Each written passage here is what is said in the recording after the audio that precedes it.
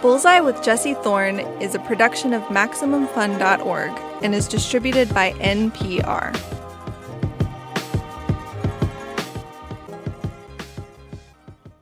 It's Bullseye. I'm Jesse Thorne. Syl Johnson died last month. He was 85. Syl was a Chicago soul and blues singer. He was probably best known for his work on Hi Records, the Memphis home of Ann Peebles and, of course, Al Green. Syl was a soul and blues singer, born and bred in Chicago. He was probably best known for his work on Hi Records, the Memphis home of Ann Peebles and, of course, Al Green. In fact, he turned down a record deal that ended up going to Reverend Green. The songs Syl Johnson cut for Hi in Memphis were some of the best soul records of their time. Where Green's voice was light and romantic, Johnson's had weight and edge. And Johnson wasn't just a voice. He wrote some of his greatest tracks, too. Like this one, 1970s, Is It Because I'm Black? This I want to say to you, my sisters and my brothers. Right on, sister. Mm-hmm. Right on, brother. Dig this. If we keep on pushing, y'all, oh, we got to make it a little bit further. We got to make it a little further. All we got to do is try. Over the years, hip-hop producers have feasted on Johnson's records. Take Different Strokes from 1968. Baby, you're laughing, but I'll be around for a while, yeah. Can't you dig it, honey, by watching my style now? All right. Oh, yeah. Just that one song has been sampled literally hundreds of times by the Wu-Tang Clan, Kanye West, Jay-Z, Public Enemy, De La Soul, Eric B. and Rakim. I mean, at this point, I am basically just listing everyone who has ever cut a great rap record. But more than that, Syl Johnson was a career artist. He lived in Chicago, where he raised his daughter Selena, a great soul singer in her own right. He made soul and blues records through his entire life. He never stopped working. I got the chance to interview Syl Johnson back in 2012. He was in his 70s, still gigging relentlessly. His albums had just been re-released by Numero Group. Johnson was whip-smart, funny, and, I'll say it, maybe a little cantankerous. I don't think I'll ever forget him giving me the business when I said he had never had a big hit song. Anyway, Syl Johnson will be sorely missed, but I'm grateful we'll always have his music. Here's my 2012 interview with Syl Johnson. Syl Johnson, it is such a joy to have you on Bullseye. Thank you for coming on the show. I want to talk about your early life before you were even a recording artist. Mm-hmm. How old were you when you moved from the South to Chicago? I think about 12 years old. What were the circumstances of the move? Were your folks looking for work, or did you have other family moving up? Just like a migration, just like the children of Israel came across the Red Sea. Man. Everybody was moving at the time. Well, they came from Jim Crowism and oppression, man. I went to Chicago and got jobs galore. At one time, the blacks in Chicago were the richest blacks in the world. What was it like for you? I mean, do you remember when you first, literally when you first set foot in Chicago? Oh, yeah, man.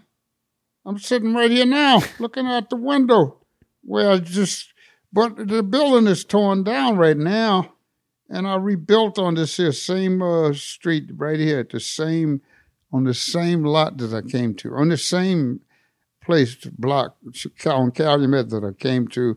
I got a yellow cab. And the Magic Sam was sitting right next door there. You ever heard of him? Yeah, sure.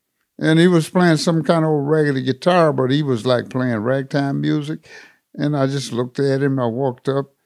Damn, man, let me see the guitar. And he let me see it, and it was out of tune. I tuned it up, and I started hitting him with some Muddy Waters, some Howlin' Wolf Blues, man. He fell off the porch.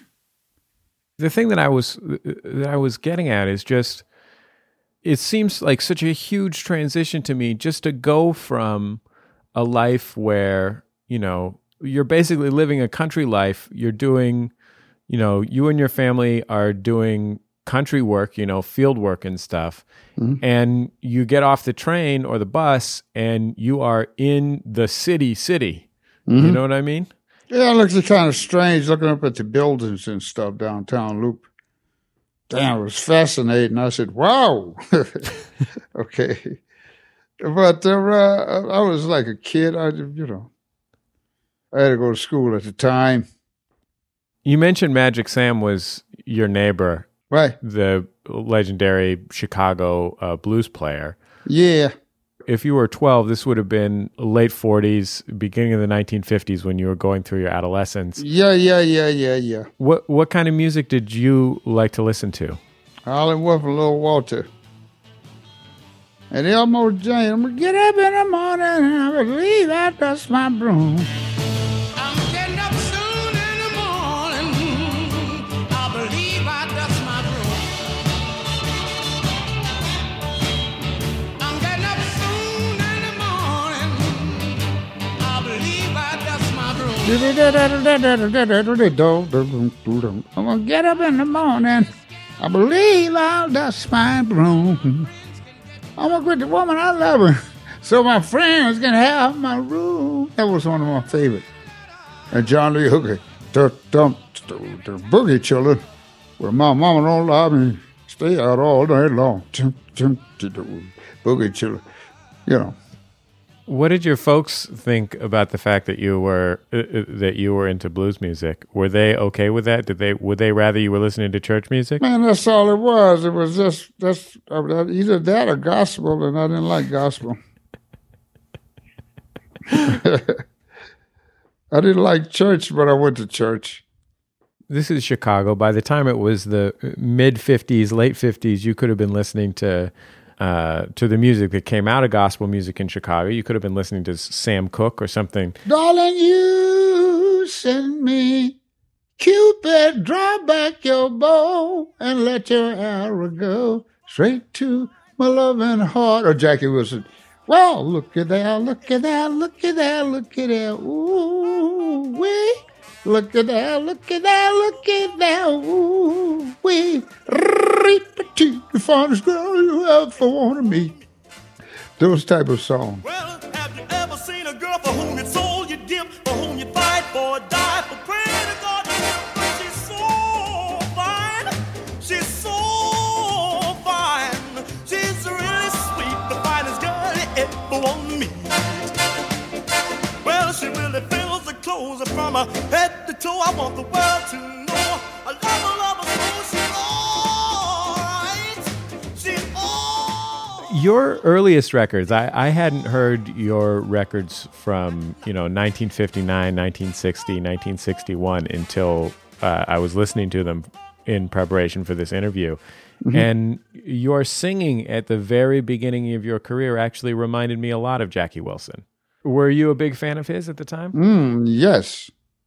He was so clever. He was like, he was great. And later on in the mid to upper 60s, I got a chance to travel with him with my band, and he was fascinating. He was an amazing performer. I mean, yes. The passion of the man. Right. He was like Fred Astaire or somebody on the stage, or Sammy Davis. He had charisma. And he also had, this is something that I think is interesting about his style of singing is that, nobody before or since has ever been able to sing like Sam Cooke, but Sam Cooke had that incredible sweetness in his voice, and right. Jackie Wilson had that sweetness, but Jackie Wilson would also, scream your ear off.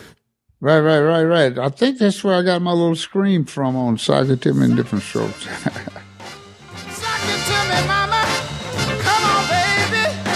You're looking good now.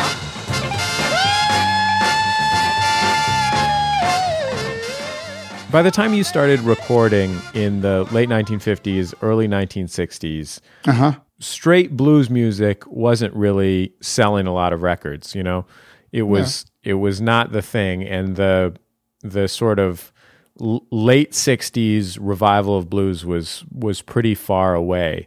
Mm-hmm. You can still hear that rawness of Chicago blues in your vocals, even in those early 60s recordings when everybody else who was making soul music was trying to be kind of, trying to be as sophisticated as possible. Right. I wonder if that was, if that was something you were thinking about, that you wanted to retain a little bit of that grit. Somewhat, but I think it was just my style. But I wanted to hold on to the roots, I put rhythm to the blues, and I studied a little music, and then I found out how different chord changes, like, a 6 chord, a raised 9, augmented chord, diminished chord, and a 7th chord. Well, blues use 7th and straight triads, and that was it for the blues. But then there was some minor, the relative minor, the 2 minor, was, oh, wow.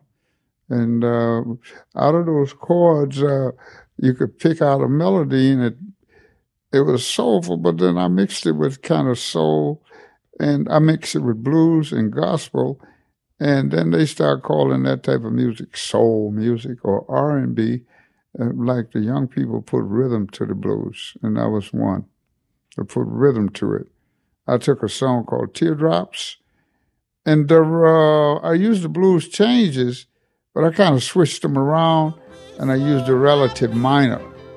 Until I fell for you, now I'm full of misery and blue. Teardrops, teardrops, teardrops, teardrops, since I fell for you. Why do you treat me this way? We've got more to get into with the late Syl Johnson. Stick around. We'll be back in a minute. It's Bullseye from MaximumFun.org and NPR. Darling, what can I do? Teardrops, teardrops, teardrops, teardrops, shed my teardrops for you. It's Bullseye. I'm Jesse Thorne. If you're just joining us, we are listening back to my conversation with the late Syl Johnson. He was a singer, songwriter, and guitarist. He recorded hit versions of Take Me to the River and wrote the songs Is It Because I'm Black and Different Strokes. He was also one of the most frequently sampled recording artists in the history of hip-hop. Syl Johnson died last month at age 85. Let's get back into my conversation with him from 2012. You were producing most of your records in the 60s as well as being the vocalist, right? All of them. I was in England in the mid-70s when I started touring, and some guy, a British guy, told me I made a serious mistake for not keeping on producing my music instead of letting Willie Mitchell produce a lot of my music. He really thought that was foul. He said I should have kept producing it. And I remember that. I want to talk about your song, Come On Sock It To Me. Tell me a little bit about writing and recording this record. I used the chords that they use in the blues, but I didn't go with the change, and I put a beat to sock it to me, I followed with the idea. And I made the main chord a minor instead of just a regular triad, a major chord. So that was the difference. And put a funky groove to it. Instead of putting the balloon, I put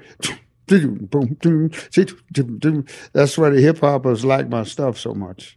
Jay-Z and Kanye West just sampled different strokes, and it went big on the Watch the Throne.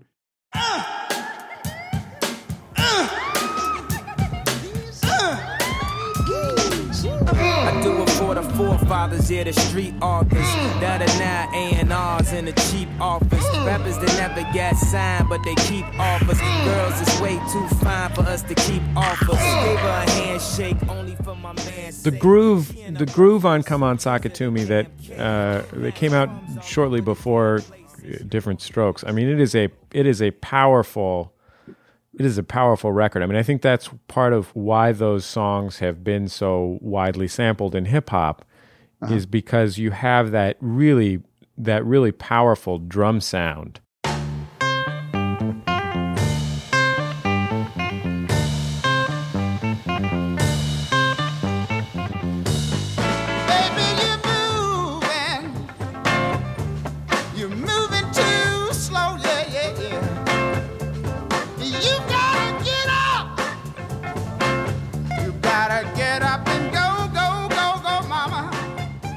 So you you hip it up, you jazz it up, and then the people can dance, and you do them jiggy dances to it. So, that was just like the younger person thinking,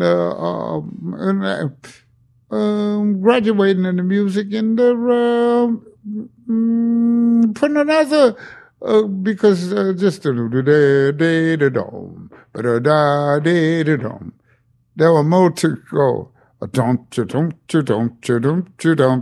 was more to, that was just like simple.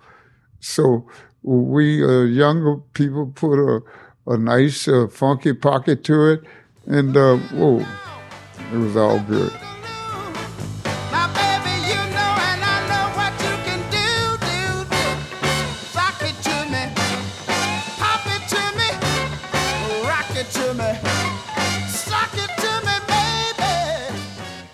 I want to play Is It Because I'm Black, which you recorded at the end of the 1960s. Wow, what a song, being sampled by hundreds of people right now. The dark brown shades of my skin only add color to my tears. That splash against my hollow bones that rocks my soul.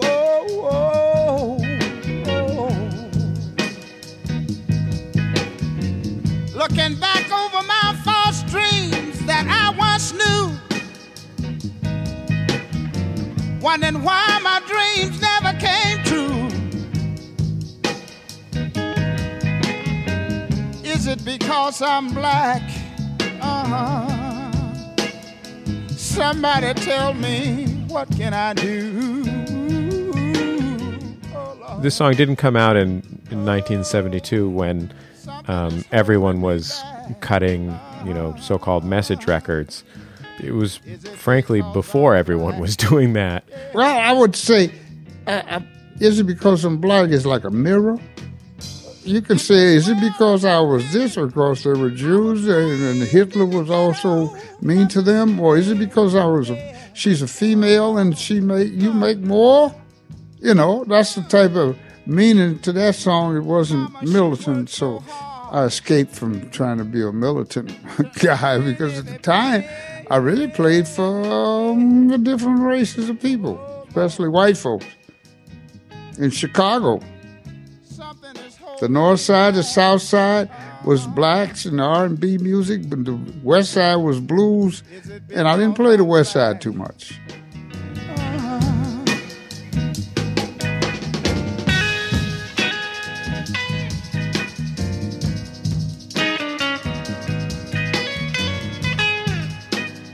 The song's very sad. So it sounds sad. Yeah. So I'm like, I thought I was like an actor at the time with my vocals and my interference to get my point across. But I didn't mean harm to anyone. I just asked a question. Man, like the Staples singer said, why am I treated so bad? But I think mine was more profound. It addressed a particular people at the time. You had an offer from Willie Mitchell to sign with High Records in the late 60s that didn't come through. Right.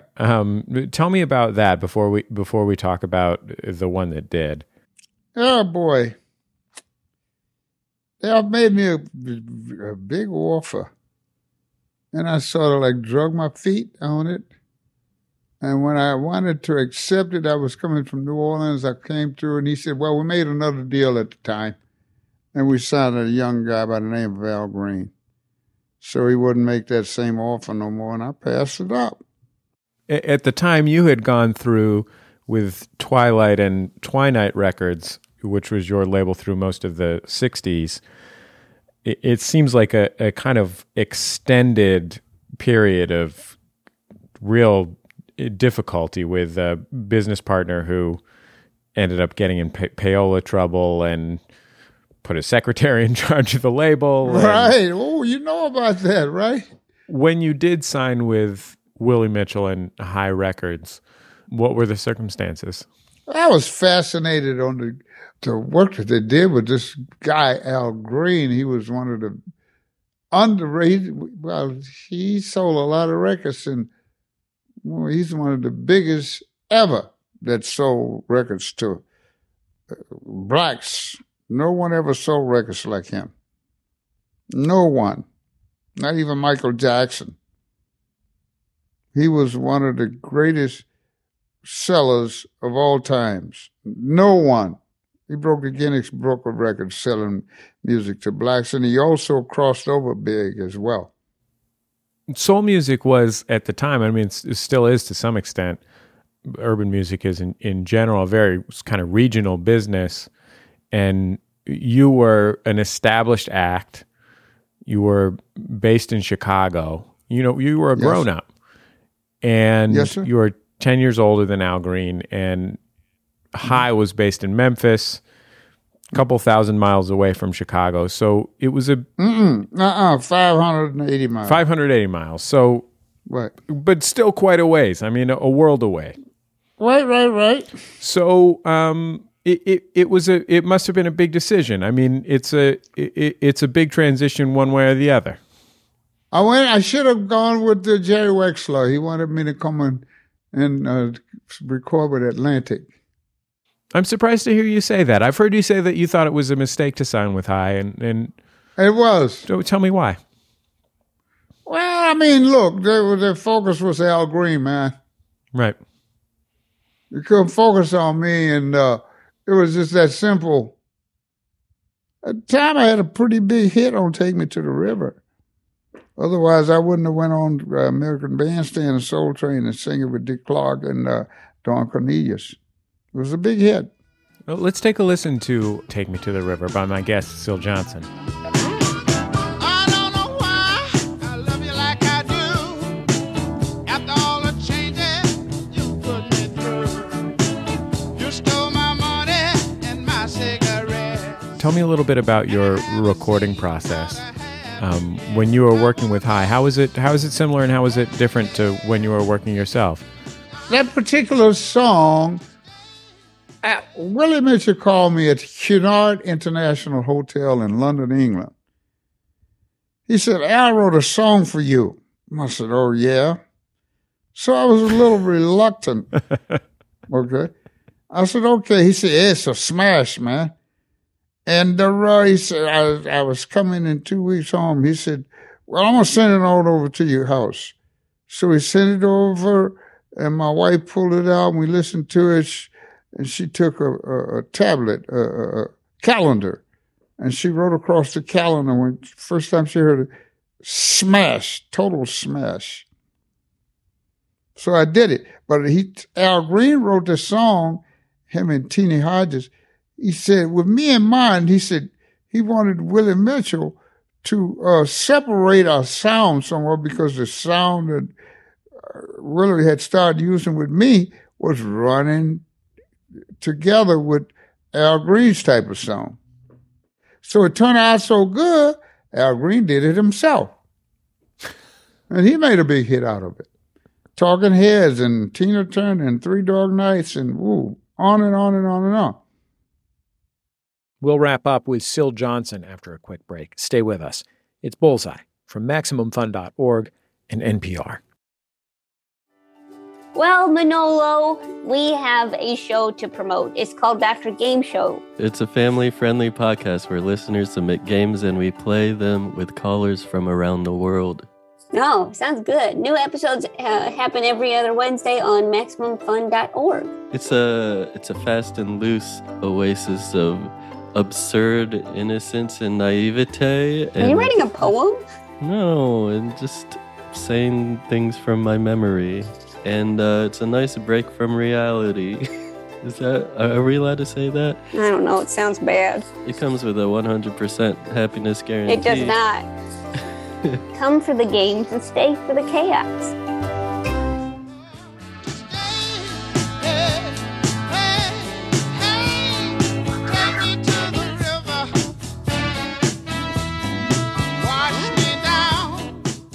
This is Bullseye. I'm Jesse Thorne. We're listening back to my conversation with the late soul singer, Syl Johnson.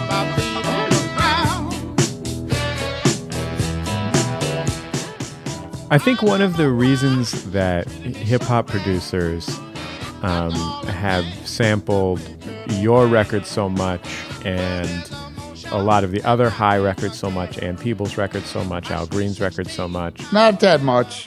They sampled them because I led them over there to there, but they were sampling me long before they jumped into the High stuff. They said, we followed, the RZA followed me on over to the High stuff, and then the other hip-hoppers started jumping into the High stuff. Don't you get it? I agree. I think they have an incredibly specific sound.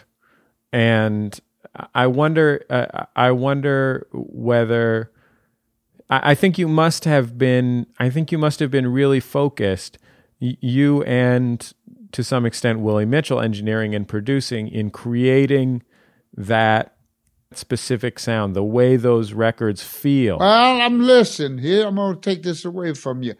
I taught them the Uptown sound. Tina Hodges, Leroy Hodges, Al Bulldog, Howard Grimes, and Charles Hodges. I taught them. I recorded with them before Al Green. And I taught them the Uptown sound, the Uptown Chicago licks. I did. Describe to me what that sound was. Well, Willie Mitchell didn't like. He kind of resented that groove, man. He wanted a straight down home. You got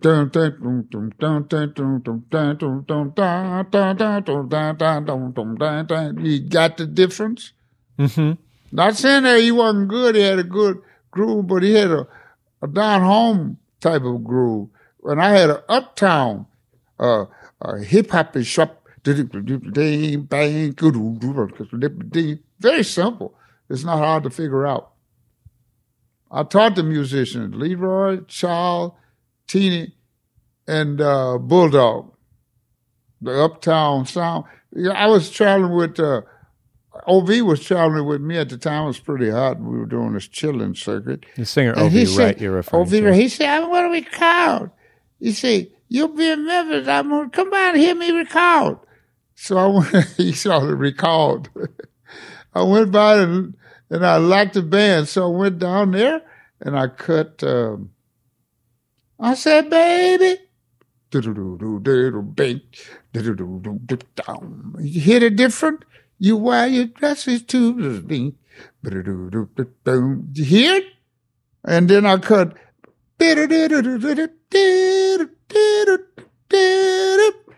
You get that. Anyway, the wind blows, you get that Al Green sound, right?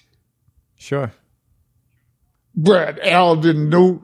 He had never seen or heard the music. I mean, he might have heard them, but he was nowhere near High at the time.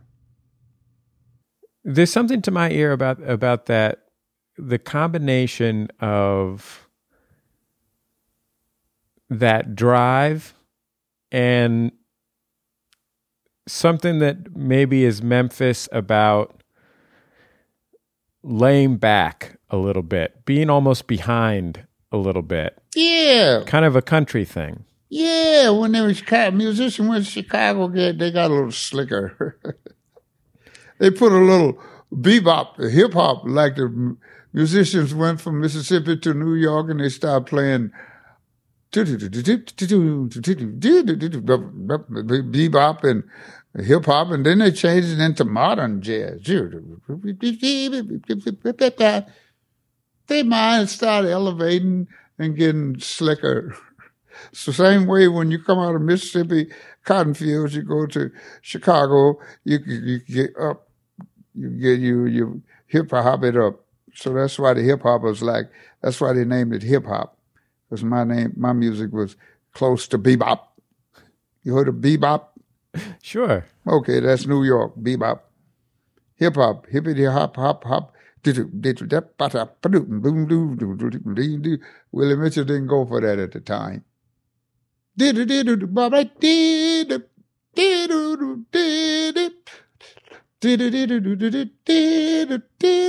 remember the last time you threatened to leave?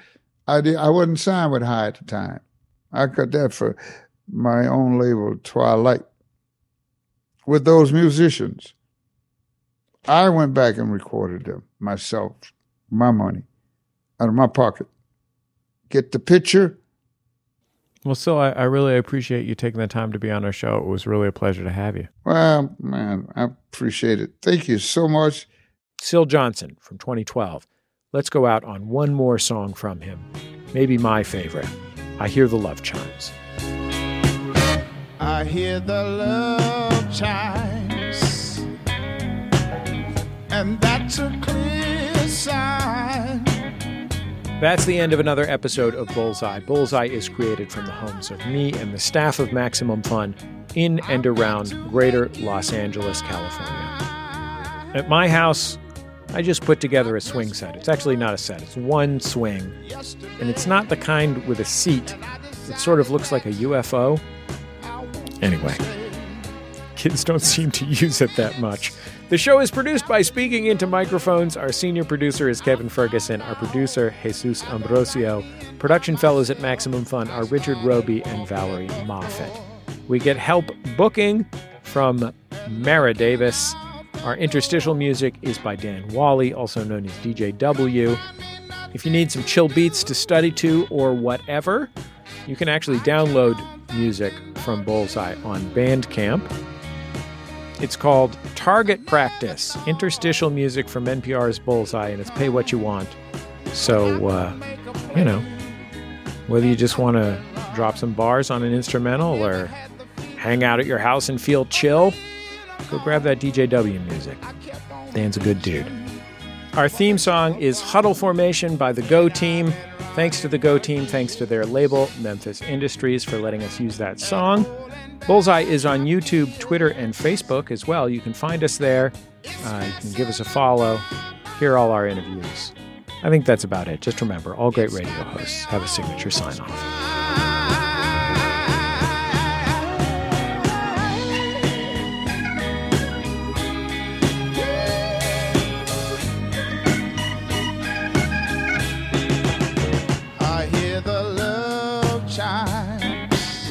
Bullseye with Jesse Thorne is a production of MaximumFun.org and is distributed by NPR. You know it must be my time. I've got to make you mine. I hear the love chime, and that's a clear sign. You know it must be my time. I'm out of key, but that's okay. You get the picture? So that was the type of thing we did in those days.